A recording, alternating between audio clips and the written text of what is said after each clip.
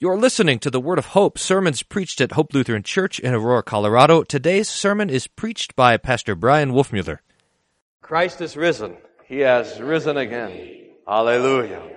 God be praised for the resurrection of our Lord Jesus Christ and for the victory and the joy and peace that it gives to us. In the name of Jesus, amen. Dear saints, also, happy Mother's Day. These texts, we're not going to preach about Mother's Day, but these texts are begging for at least to say a few words about it. In fact, tempting you to think about Mother's Day. Isaiah is kind of funny. In Isaiah, if you look at it in chapter 49, verse 15, the people say, the Lord says, I'll never forget you. And the people say, what are you talking about? You've already forgotten us. Look, you've abandoned us. You've left us to ourselves. You're not taking care of us at all anymore. And then Isaiah comes back, or the Lord comes back through Isaiah, and he says, can a woman forget her nursing baby? That's the picture of unforgetfulness. So that the Lord wants the people to say, just like a mom can never forget her baby, but always carries that baby along in her heart, is always thinking about the baby, always fussing over the baby, always taking care, always being attentive to the baby. Everything is happening for this love that the mother has for her child. The Lord says, that's my love that I have for you. But then the Lord says, well, I suppose a mom could forget her baby, but I can't forget you. It's stunning, isn't it? Can a woman forget her nursing child, that she would have no compassion on the son of her womb? Even these might forget, yet I will not forget you. So the Lord carries us along and keeps us and protects us, just as our own mothers did, who cared for us, so the Lord cares also for us. And then Jesus, when he's talking about the little while of sorrow and a little while of joy, uses the picture of a woman giving birth. This is in John chapter 16, verse 21. When a woman is giving birth, she has sorrow because her hour has come. But when she has delivered the baby, she no longer remembers the anguish for joy that a human being has been born into the world. So Jesus says that his own death, burial, and resurrection will be like the pain of childbirth, the sorrow and the anguish of giving birth, which is forgotten as soon as the baby is born. So Jesus says, as soon as I'm up out of the grave, all the anguish and sorrow and pain of the cross will be forgotten, and you will have joy that a Savior has been born in the world, has come forth out of the grave. It's really quite stunning. But this curse, this sorrow of giving birth, goes all the way back to the garden, remember? How when Adam and Eve ate the fruit and they fell into sin, and the Lord comes along and is handing out curses and difficulties, he says to Eve, you will have pain in childbirth. And it's not just the pain of delivery, but pain in having children. Pain in having someone else. You know how it goes with your mom, who worried about you. Your mom worried about you more than she worried about herself. And if your mom is alive, she still does. Your mom thinks about you more than she thinks of herself. This is what it is to be a mother, is to have your life found in your children. And the Lord says with John and with Isaiah that the Lord himself has that same compassion and love for us. Now, it's good for us to remember this. It's especially good for us as Christians to remember that the devil hates moms. I mean, he hates dads and children too. He hates everything good. And motherhood is good. And so the devil will attack it. And we see it in our own day. I mean, we see the devil's attack on fatherhood, on children, on family, but most especially on moms. The idea that being a mother is a lowly place, something to be despised, that we would want something better, as if there is anything better. And so it's good that we consider today, Mother's Day, how the gift of motherhood is a supreme treasure. In fact, maybe one more thing about it, and then we'll start the real sermon. Remember in the garden when Adam and Eve fell, and Adam was looking at Eve when God came to him and he said, the woman that you gave to me gave me the fruit. There's this great animosity.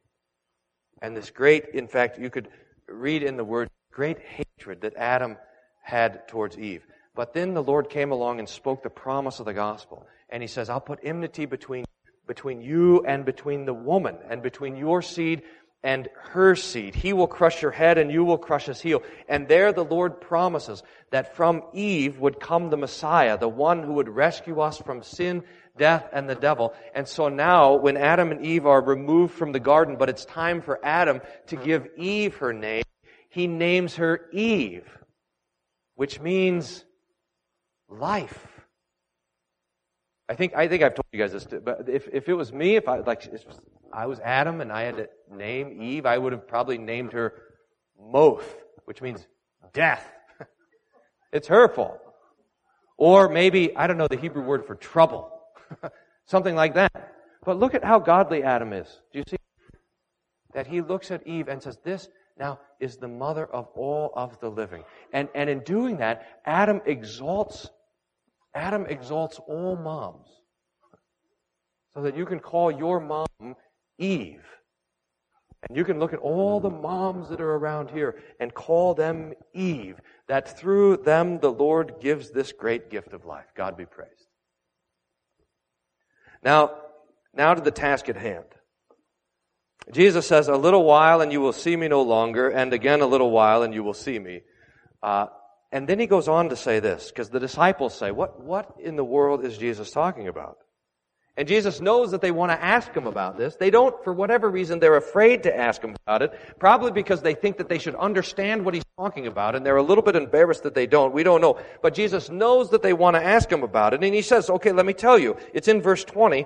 Truly, truly, I say to you, you will weep and lament, but the world will rejoice. You will be sorrowful, but your sorrow will turn to joy. Now, this little while that Jesus is talking about is the little while of his suffering, his death, and his burial. And the little while that comes later is the resurrection. So for 3 days, they will be sorrowful, they will weep, and they will be afraid. But then Jesus will be raised, and they will be full of joy. But I want to focus on this little thing that Jesus says right in the middle of this. He says, you will weep and lament, but the world will rejoice. The world rejoices at the suffering of Jesus. The world rejoices at the crucifixion of Jesus. The world rejoices at the nails that hold Jesus to the cross. The world rejoices at the agony that Jesus has as he's dying. And I want to consider this morning and ask simply why? Why does the world rejoice at this? I don't think it has to be this way. I don't think the world has to rejoice. The world could also see the suffering of this innocent man, Jesus, and feel bad about it. But it doesn't.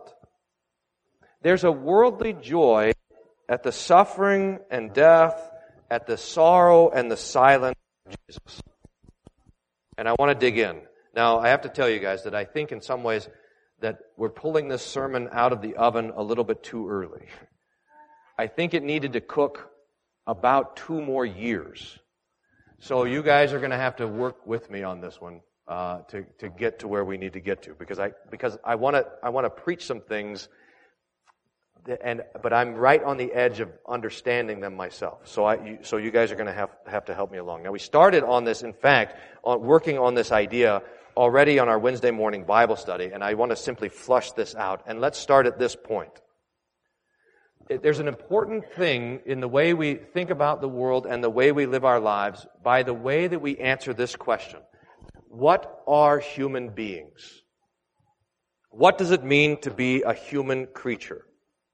This is a fundamental question that we have to ask, because it has to do with what we think of ourselves and what we think of our neighbor. Now, the old answer that the philosophers gave came from Aristotle. He said that human beings are rational animals.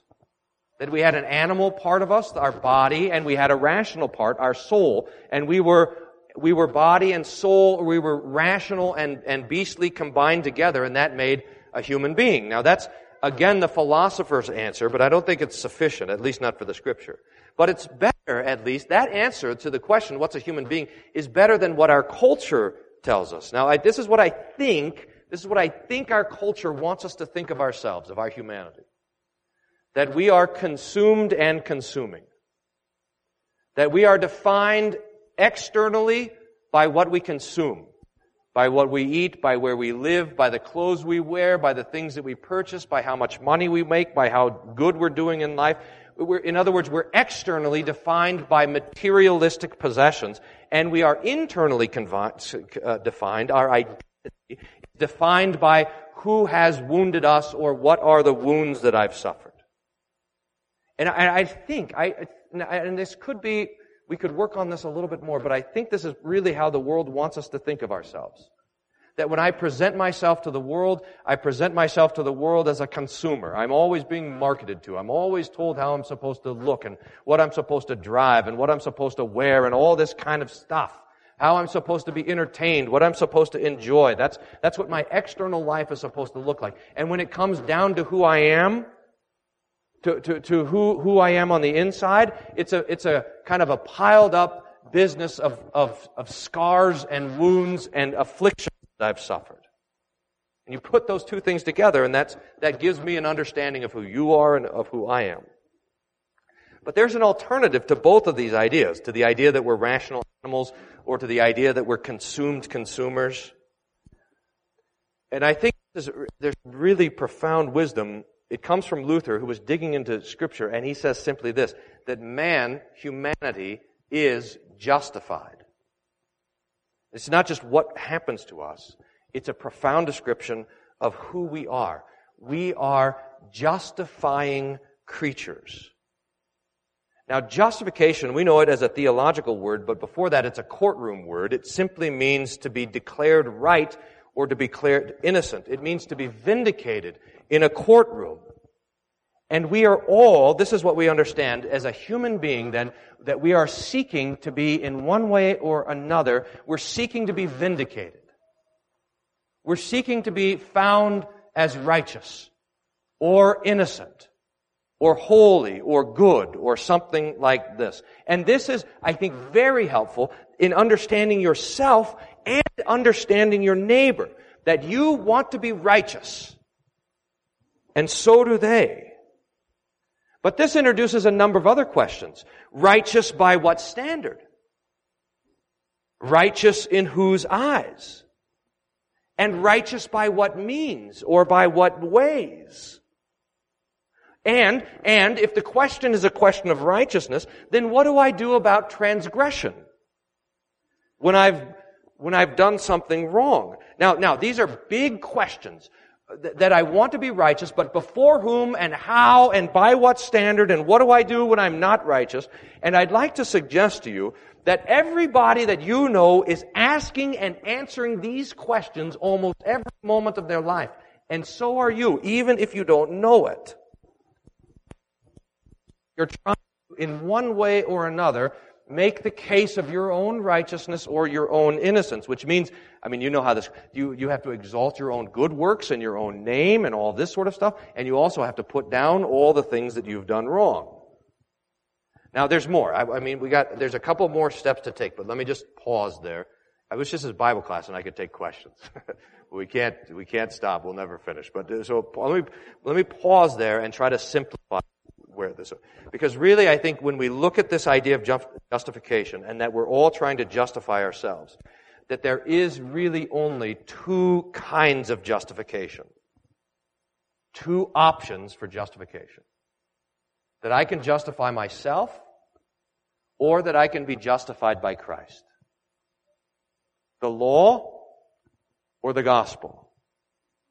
Active righteousness, my own doing, or the passive righteousness of Jesus. It's either works or Jesus. It's only this game of justifying myself, or it's justification by faith in the promise of the forgiveness of sins worked by Jesus on the cross. And this division between these two justifications is a division that splits humanity. There is on the one hand those who are justifying themselves, and there is on the other hand those who are justified by Jesus. And in fact, this division It doesn't just split humanity. It runs straight through each one of us. There's a part of us that wants to justify ourselves. And then there is that part of us which trusts in Christ for justification. Now, true justification, the justification of the gospel, the justification upon which the church stands or falls, the justification by faith that Paul and Peter and Jesus and the prophets preach and teach to us, comes to us with with two things. It comes by repentance, with contrition and with faith. Now, to be very, very precise, justification itself is by faith, not contrition and faith. It's just by faith in the promise that we're justified. It's just by trusting in Jesus for the forgiveness of sins that makes us holy and righteous before God. But contrition, that is knowing that we are sinners, comes first.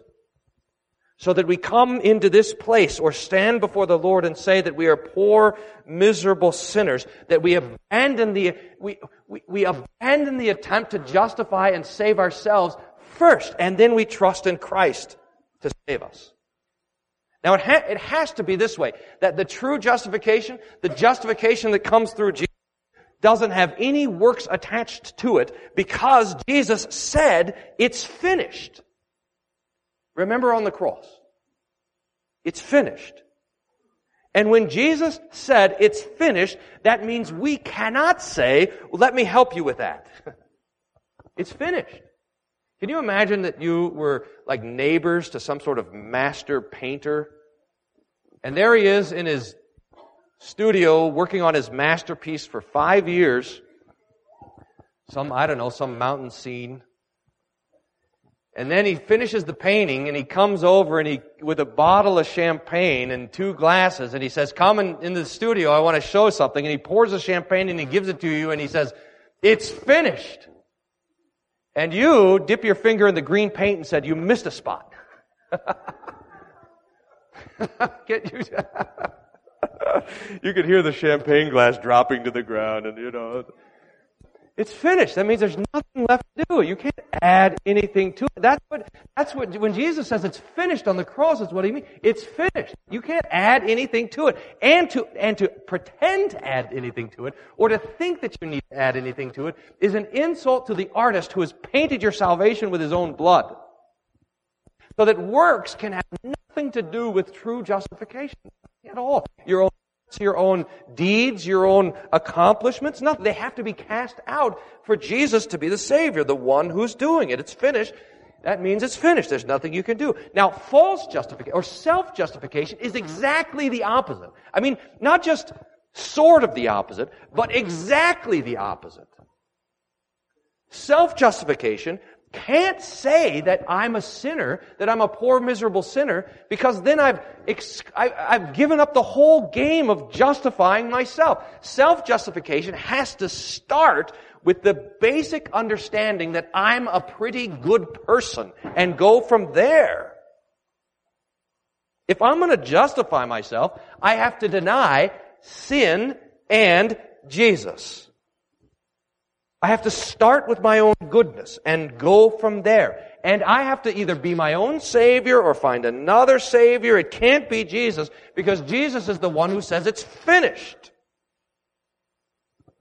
So if you really believe that you are a poor, miserable sinner, then the game of self-justification is over before it starts. Now, these two justifications, these two ways of living are set against each other, and it can't be any other way. Self-justification and justification by Christ are at war with one another. They're at war with one another inside of you, and they are at war with one another in the whole history of humanity. In fact, if you want to look at the actual physical wars that are fought in the world, it's the war between those who want to justify themselves and those who are justified by Christ. This is all the way back from Cain and Abel. That was the story that was unfolding there when Cain killed Abel. Now listen to here's a Luther quote. Listen to how he unfolds this. He says, if the article of justification by faith in Christ is lost, then all true Christian doctrine is lost. Because between the righteousness of the law and the righteousness of Christ, or between active and passive righteousness, there is no middle ground. Whoever strays from Christian righteousness, that is true justification, must necessarily fall into the active righteousness. This is to say, if you lose Christ, you must then have a confidence in your own works. If you lose Christ, you must have a confidence in your own works. Now let's just see if we can kind of get around this with an example. And I think especially one that applies to this is the whole question of tolerance, which we see in our own culture. You see this all the time. The idea that we have to tolerate one another, that the chief virtue of our day is tolerance. And I suppose tolerance as so far as it goes, which means we don't kill each other for different doctrines, is good. But you see what's really at work in the idea of tolerance is that it's this game of self-justification working itself out like this. It says, you cannot say anything that would interrupt the game that I'm playing of justifying myself. You cannot say anything that would disturb the slumber of my own conscience. You cannot utter a word that would threaten the argument that I am making with my life regarding my own righteousness. That's what tolerance is. It's like putting a fence around the game, and it's saying, if you're not going to play by my own rules, then you can't come and play. If you are not going to protect with everything you have my own verdict of my self-righteousness, then you have to get out of here. Now this is why those who have embraced this idea, the culture of tolerance, are so, maybe surprisingly at first to us, are so angry with Christians. It's because our Christian doctrine is built to demolish the illusion of self-righteousness. The Christian doctrine is precisely angled to destroy, to make an assault on all attempts to justify yourself.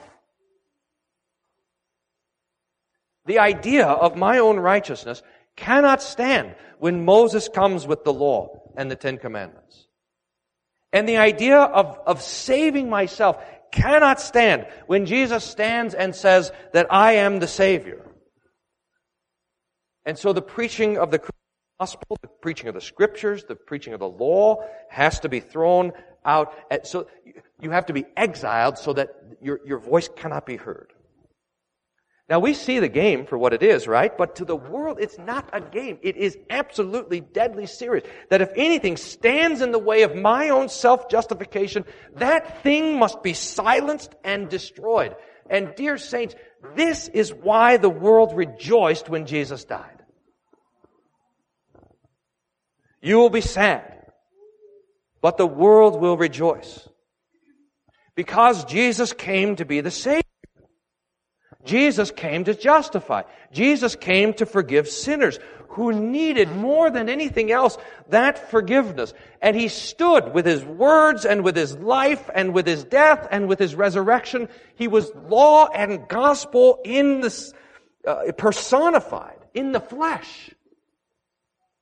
And the world hated it. It could not continue its game of self-justification while Jesus stood there.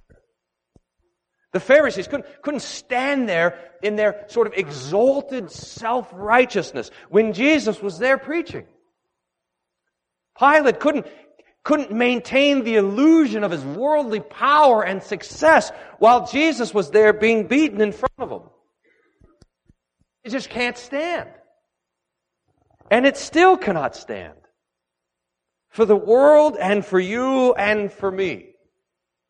All of these attempts to justify, to declare ourselves to be holy, to present ourselves as righteous, and our own Savior, all of it falls short, and it must fall. when Jesus is here. Because what it really comes down to, this idea of self-justification or justification by Jesus, what it really comes down to is this: who is your God, or who is your Savior? Jesus will not permit anyone to stand alongside of Him as the Savior. It can't be that you're saved by Jesus and your efforts, or Jesus and your works, or Jesus and yourself, or Jesus and your identity, or Jesus and all your other gods. It must be Jesus alone or no Jesus at all. The world hates it. But for us, it is our pure, unmixed joy. Truly, this is what Jesus says. Truly, truly, I say to you, you will weep and lament, the world will rejoice. You will be sorrowful, but your sorrow will turn to joy. Because Christ is risen. Because Christ is ascended to the right hand of the Father. Because Christ sits on the throne. Because Jesus is the Savior. And because His words are true. It is finished. Your salvation is finished. Your justification is finished. And Jesus has declared you to be righteous, to be holy, to be perfect in His sight, to be immortal, to be raised on the last day. And He has appointed it for you that you would stand before Him in joy and peace. So our joy is full because Christ is risen. He has risen indeed. Hallelujah. And the peace of God, which passes all understanding, guard your heart and your mind through Jesus Christ our Lord. Amen. Thank you for listening to the Word of Hope. We hope your time with us was one of joy and peace in hearing the Lord's Word and kindness. If you have questions about anything you heard on today's broadcast, please don't hesitate to contact us at office@hope-aurora.org or call the office at 303-364-7416. For more information about our congregation, for locations, service time, and schedule, please visit our website at www.hope-aurora.org. Thank you for listening to the Word of Hope.